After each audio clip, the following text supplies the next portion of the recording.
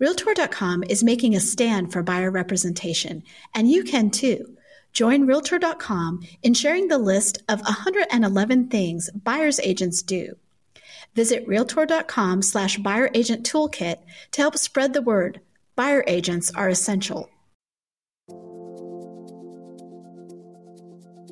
So I think the confusion has always been, in the year 2000, we had 2 million active listings. In the year 2005, we had 2.5. So during the housing bubble years, inventory was growing. So people just naturally think, well, if rates go lower, more inventory will come.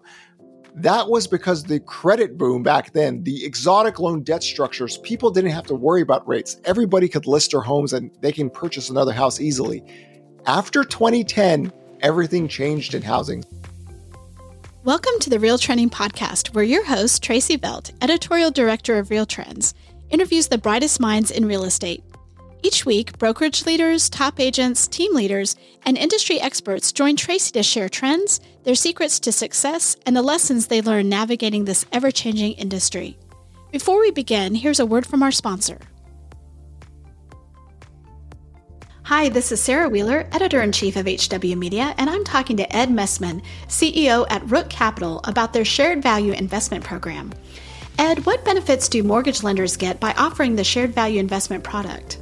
It ultimately allows mortgage lending officers to help more homebuyers get into homes. And it allows them also to be more strategic in how they think about financing solutions for those homebuyers that are really good home buyers. They just need just a little bit of help to get into a home by lowering the monthly payment. That's important right now. So thanks, Ed. And listeners, you can find out more at rook.capital. So welcome to the Real Trending Podcast, where we speak to the brightest minds in real estate about leadership, business growth, trends, and strategy. I'm your host, Tracy Velt, Senior Director of Data and Content for HW Media, which includes Real Trends and HousingWire. Today, I'd like to welcome Logan Mohtashami. He is the lead housing analyst for HousingWire, and each week he releases an in-depth housing market tracker that offers readers the latest data on the economy and its impact on housing. So welcome, Logan. It is wonderful to be here, Tracy. Yeah, so I want to start out because you did, I don't know if it was an Instagram reel or you responded to Glenn Beck had a video, and there are a lot of recent concerns from many in the industry and around the country about the fall of the U.S. dollar as the reserve currency. And Glenn Beck recently put out this video that claims like America's elite may be intentionally trying to topple the U.S. dollar, and it's going to be a collapse of the U.S. economy or a potential collapse of the U.S. economy. And it's pretty scary stuff. And I know that a lot of brokers have spoken to me about it. You study the economy extensively. So can you give us a little bit of perspective and how it relates to the housing market? Okay, so the dollar crash people have been here for decades. They're typically what I called gold bugs. They're kind of like the old baby boomers that are sailing away. And the United States of America, this is how I've always talked about it, and I've written about this for many years. We are the biggest economy in the world. We have the biggest military in the world. We have $167 trillion of financial assets, just our country alone. You put the BRICS together, all their GDP times 3, nothing. We have 2 friendly neighbors, 2 oceans separating us from other countries. We are the biggest consumer base in the world, in terms of our middle-class income. No, we're not going to become Venezuela overnight. No, the propaganda on the U.S. dollar, I understand why Russian trolls would do it, or, maybe the Chinese government, but, we are the most powerful economy in the world, and we're going to flex our muscle over this century. China, Japan, Europe, all those countries, their prime age labor force is declining. Ours isn't. So it's fear propaganda. And the world, if anything, our dollar gets too strong. If there's one concern, and I've talked about this many times, when the dollar gets too strong, bad stuff happens around the world. And let's have some other currency challenge the euro first before we talk about a dollar collapse. I mean, so it's always propaganda stuff. It's been here. It's part of the group. I've always said that, all American bears have failed since 1790 for a reason. and they're buried in the grave, and they don't ever typically change. Every decade, every century, there's always new demagogues, and the whole dollar collapsing, we're going to become Venezuela. It's beyond preposterous, and it's yellow journalism. It's just for clickbait, but we are the wealthiest. I mean, maybe Cleopatra back when she was ruling Egypt might have been more wealthy than the U.S., but no, we are the only superpower left.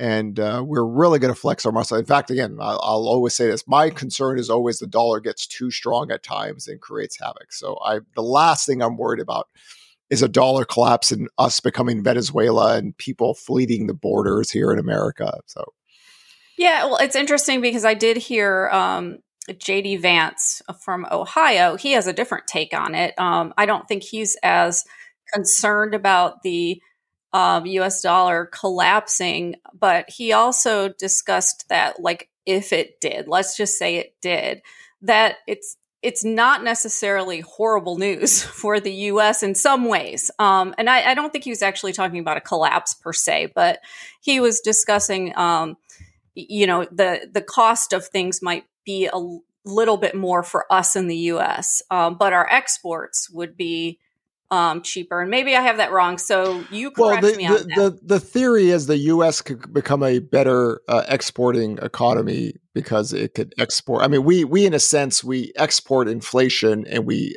import deflationary things because cheaper things come to our country.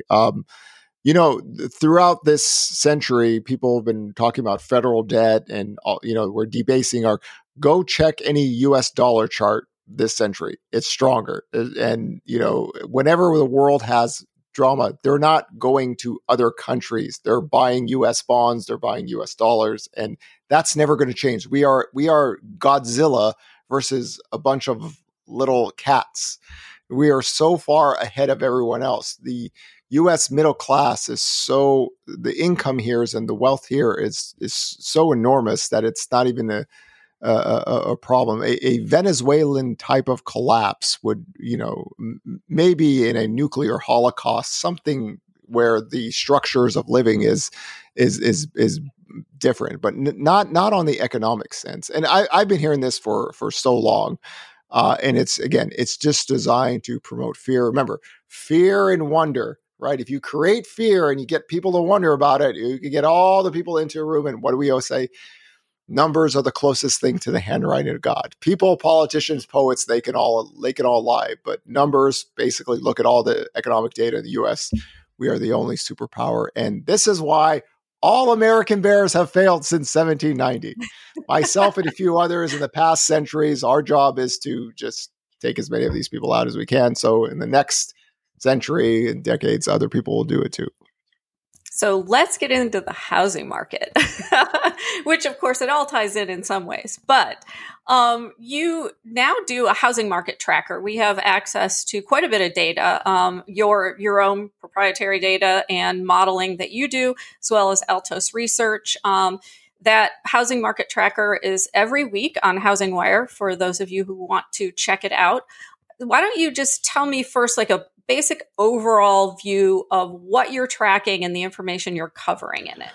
So I've always believed that the housing sector is very visible to people who look out in forward data. And what I mean by forward data, we talk about let's purchase application number one, purchase applications for the Mortgage Banking Association. When it comes out, if you track it weekly, you get an idea of how sales are going to look 30 to 90 days out. It's always worked since the 1990s.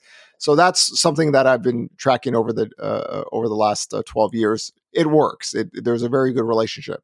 Then, for me, it's where mortgage rates go, right? What drives the housing market? Last year we had an unbelievable labor market. It didn't matter. Mortgage rates spiked up in the biggest parts in history. We had the biggest collapse in home sales. So where do I think the bond market is going to go? So every week I take a look at my forecast on the year, and then we take a look at the charts where what's going to happen in economic land, what data reports can move this. And we go off of that because one thing we've seen this year is we've had more positive purchase application data than negative. And the housing market, what I've always written about in the past 5 months, the housing market changed on November 9th. And November 9th was the start of the forward-looking data getting better. This means purchase application data got better, bond yields started to fall down. And what's occurred is demand has stabilized. And we actually just had one of the biggest month-to-month sales prints ever recorded in U.S. history. I will say that again. We literally had one of the biggest month-to-month sales prints ever recorded in history. And something I've talked about for a while, that when you have a waterfall dive in demand like we saw, similar to something like we saw in COVID, but COVID was just behavior stopped. Here, demand just fell because mortgage rates spiked so much, so fast that everybody just kind of said, whoa, right? So when rates started to fall, some of those people just said, oh, hey, listen, we're good to go. And that created this unique spike in existing home sales. And it's not like the COVID-19 recovery where we're just coming back and going back to the pre-cycle highs in data. We just found a stabilization point. Purchase application got better, mortgage rates fell, and we're just working from there. And that's what the weekly tracker does, is it gives people an idea of what's happening now and how it should impact the future. And then, of course, with Altos Research, we have the weekly inventory data. So we have all the single family data ahead of what the NAR reports at the existing home sale. So we track, when does seasonal bottom in inventory happens. Traditionally, it's like January is the bottom, and then we rise. Not the case post 2020. Both 2021, 2022, and now 2023, we have bottomed out in March and April. We're still technically trying to find the seasonal bottom in inventory in April, but I've always said that inventory is a function of demand, right? When somebody lists their home, 75 to 82% of the times they buy another one. So when new listings data picks up, or we see some growth, that means that person listing that home thinks, okay, wherever rates are, I'm good to go. I'll sell my house and buy another one. And the new listings data, unfortunately, is trending at all-time lows, but it's back to its normal seasonal demand curve where it kind of rises up to June or July, and then it fades out for the rest of the year. So that's a positive in the sense we're getting some normalcy. And as long as forward-looking data looks good, housing has already found a stabilization period, and we take it from there. And of course, so much of it is the 10-year yield and mortgage rates. That, whenever the 10-year yield goes up, mortgage rates go up, the demand data gets weaker. When it falls down, it gets better. So we're trying to find that equilibrium between sales, the 10-year yield, mortgage rates, purchase application data. And that's why I've always believed tracking weekly data is very critical for housing. It's not like other sectors. Every single day, something happens in the economy that can move that data line weekly. Yeah, and Real Trends also features Mike Simonson's weekly housing report on pricing, inventory, and that as well. So we kind of have a double whammy. Mike has a information. Mike has so much good information and data. I mean, it literally should be mandatory for every real estate agent to have his data because it clears up so much conviction and it gives so much precise detail of what's going on. So it's a very lovely set of multiple data lines that I enjoy. So I want to talk mortgage rates. I just got an email from a study that John Burns Consulting did that said 5.5% is the magic number for the housing market. What say you? Well, what we saw last year is that when mortgage rates got to around 5% or 5 to 5.5%, the data stabilized quickly. The only problem was there for a week or two. And then bond yields shot up and mortgage rates went to 7.37%. What I've seen in the data this year is that mortgage rates getting towards 6% stabilized the market. However, the headline mortgage rate that we see every single day might not be the final mortgage rate people are getting when they buy the home, because people are buying down rates, sellers concessions, I know the builders are doing this in a very big fashion. So definitely the closer we get to 6, a lot of people get into 5.5s. And if we get back to the 5% level, definitely for sure. So the fact that housing stabilized with rates between 6 to 6.5%, is a positive sign for the future. Because if mortgage, the spreads get better between the 10-year yield and 30-year mortgage rates should be 5.25 today, right? If it was like in the previous. So that really changes a lot of the dynamics for housing by itself. But if bond yields start to go down, one of the things I've always said is housing is disproportionately impacted by rates. So when people think, well, if there's a recession and mortgage rates go down, that'll be bad. No. And why is it the case? It's because majority of people are always working, right? So during the COVID-19 recovery, when I was telling people, hey, we're gonna have a nice sharp recovery, they're like, how do you think that? There's 20 to 30 million people unemployed. You forgot about the 133 million people working, right? And they just benefited from the lower mortgage rates. And typically home buyers, their income brackets are usually the most employed in any recession. So it's renters that actually have the highest unemployment rates. Now we have over 155 million people working. And if mortgage rates go down lower, again, it's very simple. When we look at the data, mortgage rates going higher, bad for housing, lower, good. A lot of people confuse this from the housing bubble crash years. They keep on telling me, well, during the housing crash years, mortgage rates fell. It didn't matter. That's because credit was getting super tight, right? The credit boom to credit bust. A lot of that was facilitated by the availability of credit and credit crashing. A lot of my work for Housing Wire is that we can't really have a credit crunch in housing because Freddie and Fannie are publicly traded companies. They can't really shut down because their stock prices are down. And, we've never recovered. The credit availability index in America never recovered back to pre-COVID levels. And we had the most originations in recent history, people buying homes and refinancing. So don't worry about credit getting too tight, but definitely mortgage rates falling a positive because most home buyers, home sellers who become buyers, they will, be able to benefit from the lower cost of shelter. And so talk to me about what you found in the housing market tracker this week. It looks like mortgage rates fell last week as the 10-year yield broke lower. So talk to me a little bit about that. Yes. So this morning when we got the purchase application data, we saw 9% week-to-week growth. And mortgage rates fell last week, and the peak was about 7.10 recently. We got all the way down to 6.16. So from the recent peak, it almost fell 1%. And then again, pricing has gotten worse the last few days. So I'll be curious to see what the data looks like next week. But mortgage rates fell, purchase application data rose. New listings data is still trending at all-time lows. So we're in April, right? We only have a few more months left before the seasonality of this. So there's no super spike of supply. And active listings rose just a little bit, 823 single-family homes. That's it. So I'm hoping that April is the month where we get the seasonal bottom in inventory and we get more supply. I'm a very pro-supply person. More choices, good, right? Less choices with people bidding, bad. Not a good thing. So I always get giddy and excited when I see, okay, here we go. We get the seasonal inventory push. And then it also tells me more people are confident about selling their homes and buying another one. So the tracker hopefully gave me some clues that maybe April, this is it, right? This will be like 2021 where we saw the seasonal bottom in April, and we just take it from there. And if mortgage rates go lower, positive for the housing market. We're working from a very low base. And of course, supply is nothing like what we saw in 2008, right? We saw the 2005 to 7 spike. If we take the NAR data, active listings were 2.5 million in 2005. It spiked up to 4 million in 2007. We are still under 1 million today.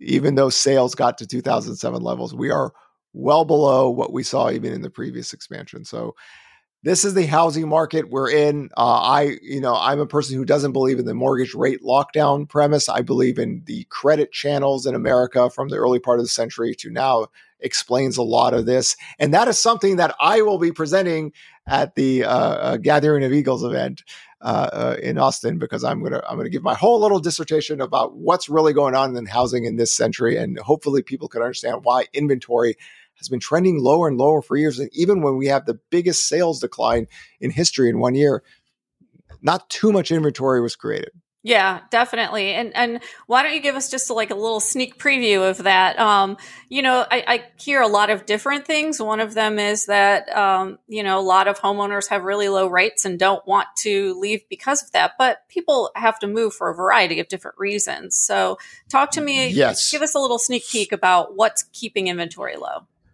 So I think the confusion has always been, in the year 2000, we had 2 million active listings. In the year 2005, we had 2.5. So during the housing bubble years, inventory was growing. So people just naturally think, well, if rates go lower, more inventory will come.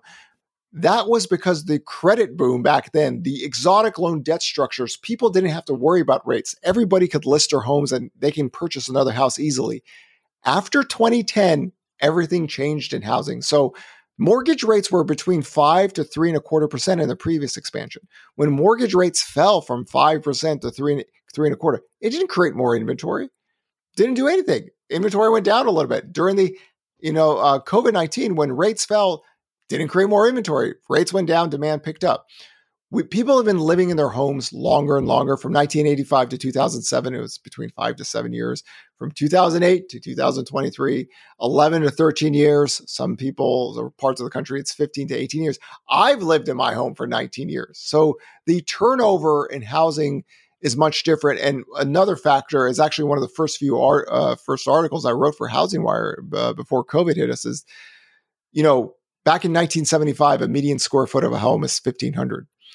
In 2014, it got to 2,700. We were building bigger and bigger homes while our family sizes were getting smaller and smaller. So the product that we have for a lot of people is suffice for a family of four.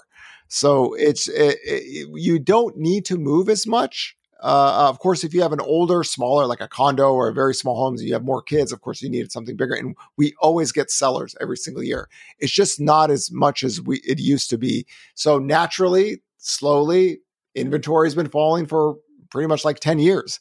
The only time we get inventory growth is when demand gets really weak. 2014 was a good example. We got inventory growth then, only 200,000 homes. Even last year, working from the lowest levels ever, I mean, not too much, a couple 100,000 homes. I mean, with the biggest collapse in sales because homeowners are doing really well. I mean, and in an inflationary environment, this is the key. What's the best hedge in the world against inflation? It's the American 30-year fixed mortgage, right? Your housing costs stay low. It's fixed debt. Your wages rise faster during an inflationary period. So not only were you doing great before COVID, you got even better, So in this environment, people don't just make something happen to make their financial situation worse. I mean, the homeowners are doing really good. So you have to have a very valid reason to move. And with the unemployment rate still below 4% and wages still rising above what we saw in the previous months, homeowners are doing great. It's like, it's such a positive story in America for that. And it's been so much of my work over the years about credit channels are different. And here we have this really inflationary period and the homeowners are like, we're doing great. Stock traders, on the other hand, not so much. They're always on leverage. Homeowners, not the case. Yeah. So you did a kind of a preview of 2023, your predictions, and we're 3.5 months into it. You did that, I think, at the end of November for Real Trending for the podcast. So we're 3.5 months into 2023. So what surprises have you seen in the housing market?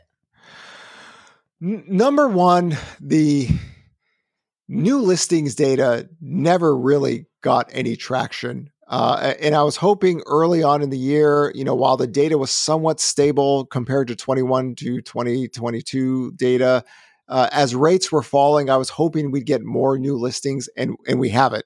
It's not a huge gap, but a noticeable gap year over year. My 2023 forecast for rates is based on bond market channels. I said the 10-year yield will be between 3.21 and 4.25%, means mortgage rates 5.75 to 7.25.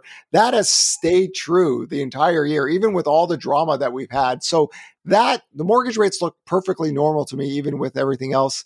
But the new listings data not showing any kind of recovery, just a little bit surprising because rates have fallen. But the one good thing that I saw in the last week's new listings data is that a few weeks ago we had a noticeable collapse in it, and I was like, oh God, that's when mortgage rates spiked up to 7%. Maybe people are just going, I'm not selling my house above 7%. But it's recovered, and it's hopefully one thing that gets better over the year. People feeling more comfortable about listing their homes, selling and buying. So that's the one thing. Surprising that we got no traction whatsoever, even though rates were lower. The year-over-year data with new listings data just not showing any kind of growth. Success might look different this year, but it's out there for those willing to work for it.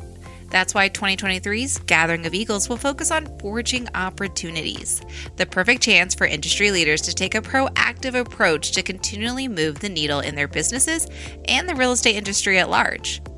Gathering of Eagles brings together the nation's most elite brokerage, association and team leaders, C-suite leaders, and top producing agents to grow, network, and set the pace for what's next in our industry. 2023's Gathering of Eagles is at the Omni Barton Creek Resort in the rolling hill country of Austin, Texas from June 18th to 21st. Learn more and register your spot today on the events page at realtrends.com. We can't wait to see you in Austin. Hi, everyone. This is Mark Adams with Real Trends. Real Trends is currently accepting applications for the 2023 Real Trends in Tom Ferry Agent and Team Rankings. If you're an agent with over 40 transaction sides or $16 million in volume, or a team with over 60 transaction sides or $24 million in volume, in calendar year 2022, we want to feature you in the industry's largest and most trusted rankings program. Real Trends has partnered with the majority of the largest brands in the country to receive nominations automatically. However, we recommend you check with your broker to understand if they will be submitting your data or if you will be required to submit your data to Real Trends.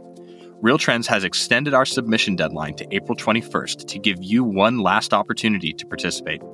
Don't miss out on the chance to be featured in this year's rankings.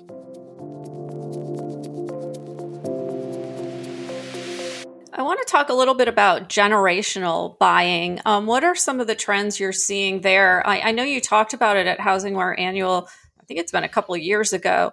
And I'm wondering if some of the predictions you had about, and it's hard for me to remember, but I believe it was millennial buyers and Gen Z are actually coming true, and what you're seeing as far as generational trends. Before mortgage rates rose, millennials were the biggest home buyers in America for many years. Mm-hmm. And they naturally just, bought more when mortgage rates started to get lower. What I saw in the data last year, that we have data for it now, once mortgage rates rose so much so fast, the younger home buyers in America that finance their home purchases, they got hit the hardest. I mean, literally existing home sales went from 6.5 million in January all the way down to 4 million. And 4 million is a very key level for me. It's really rare in U.S. history after 1996 to trend below 4 million. But what occurred was that the baby boomers didn't, change so much. Why? They don't finance their home purchases as much as younger Americans. So the boomers actually surpassed the millennials for the first time, just because, some of them buy homes with cash. They sell their house, mortgage rates being at 7% wasn't that much of a big deal for them. So if they don't buy with cash, they have such low down payments, or such high down payments, means such low mortgage balances, that they can do it. And because of that, it flipped the boomers over the millennials because the mortgage buyer got hit. Gen Z, technically just one age group, is actually the biggest buyer right now by itself. But just because the boomers are so big and the millennials are so big, they have vast ages.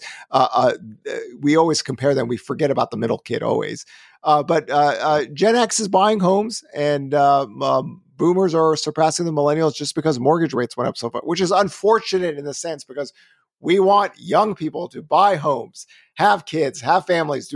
That's the function of economics, and rates just went up too much, too fast for them. So obviously, when rates come back down, it'll be better for that group, or the group that finances. And we see that in the data right now. We see it that after November 9th, the mortgage market stabilized from its waterfall collapse, and we see a little bit better data. But that's a big change.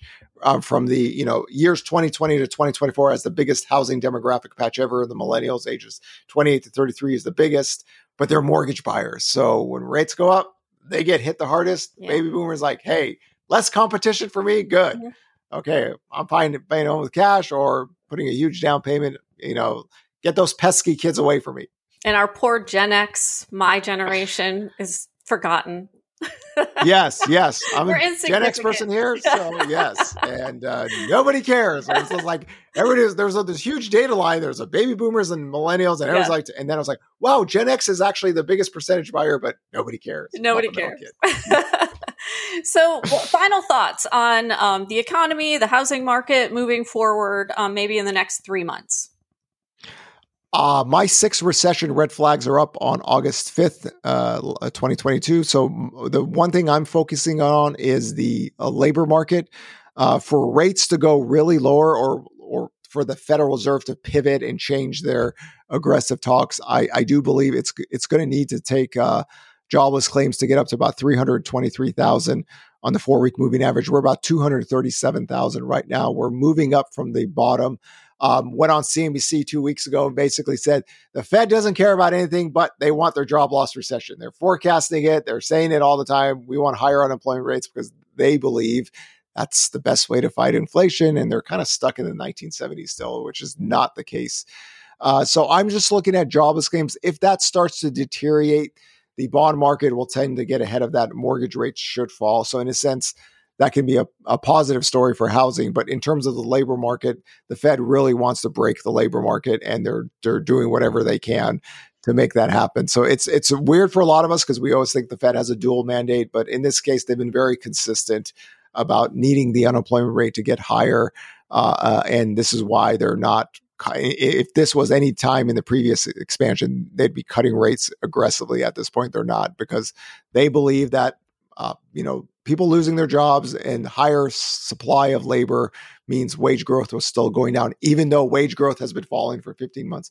They're so petrified of the 70s entrenched inflation that they really feel more comfortable if the unemployment rate was higher. So what would you do? If you were me, I would stop raising rates a while ago because I thought the Federal Reserve made it clear they were tracking 3, 6, 12 months core PCE, and they forecast that to go down. So I was like, okay, I'm on board with that. And then they changed everything. And then they said, the credit market is fine. Oh, then we have a banking crisis. So I've completely lost faith in them. They had an original plan that I thought was good last year. And for some reason, they deviated from that. And now everything they say is really confusing. They'll say credit's not getting tighter. Oh, all the indexes showing credit's getting tighter. We don't want a job loss recession, but I'm forecasting one anyway. So the Federal Reserve is complete. This is what happens when you're not sure of yourself and you have different players on your team, not sure what the other people are saying. So they have these really conflicting messages that I tend to make fun of. But I religiously have written why we do not have 1970s inflation or spiraling wage. That was a big thing. Wages will get out of control. Wage growth has been falling for 15 months in the tightest labor market we've seen in decades. The 70s had very unique things. The 1970s, housing was booming then. Rental inflation was taking off twice. We're about to take a rental inflation 3-hour tour for 12 months. That growth rate is going to start slowing down on the CPI data. And it's going to really put another clamp down on anybody who thinks this is the 70s again. So I would have done things differently, but I was going with them up until the last few months. They just changed their talking points and they're just all over the place. So in fact, one of them, the Fed member said, I hope we don't raise rates high enough to break something. Hello, you had a national emergency lending facility over a weekend. The mid-tier banks are in crisis. They're talking about credit getting tighter. What are you talking about? So it's the Federal Reserve. So it is what it is. We just deal with it and try to parse or make sense of the things they say. Well, that triggers a question I do have about the, SVB and the community banks. What do you see? How do you see that impacting housing, if at all? And, there's a lot of different chatter about that it becoming, systemic, and basically community banks are all going to fail. So, well, there's no more deposits leaving the banking system right now. So they've calmed that down. The concern for the economy is that banking credit will tight, especially for small mid-tier banks. The housing market, which I actually recently wrote an article about, housing getting their credit tight is not going to be an issue because Freddie and Fannie are not publicly traded companies. So they're in conservatorship still. So they are in FHA, VA. Majority of all loans either insured or bought are from government agencies. So they don't have the same stress as a banking system would have. So regarding housing, credit should flow fine. Of course, we have a lot of mortgage companies that are in stress, but as long as the government agencies are, buying and insuring the loans, you'll still have a functioning system. However, any local economy that is tied to a mid-tier bank that needs that kind of lending, that credit is going to tighten up even more and more, which makes restrictions maybe for buying land or buying equipment to help you build them. Stuff like that can get impacted, but nothing like the systemic consumer balance sheets being destroyed and all the lenders going under, and nobody, we don't have that kind of credit system anymore. If Freddie and Fannie were publicly traded companies, I might have a totally different take, but they're not. So we should be fine there, tied to regional banks. And then, of course, down the line, commercial lending, office spaces and malls, that's about 16% of all commercial loans out there. You'll see some losses in there and some more credit tightening, but the commercial industry is like hotels and lodges stuff. There's a lot more there than just office space, which is feeling the stress of work from home. So local economies can get hit. National lending facilities will still be functional as the government will be there. Well, Logan, thank you so much for joining the Real Trending podcast. It's always fun to talk to you and get your take on the economy and housing. So thanks so much. Pleasure to be here. Thank you for listening to Real Trending. If you haven't already, we'd love it if you'd take a minute to rate the show or leave a comment, and we will see you next week with more news and insights.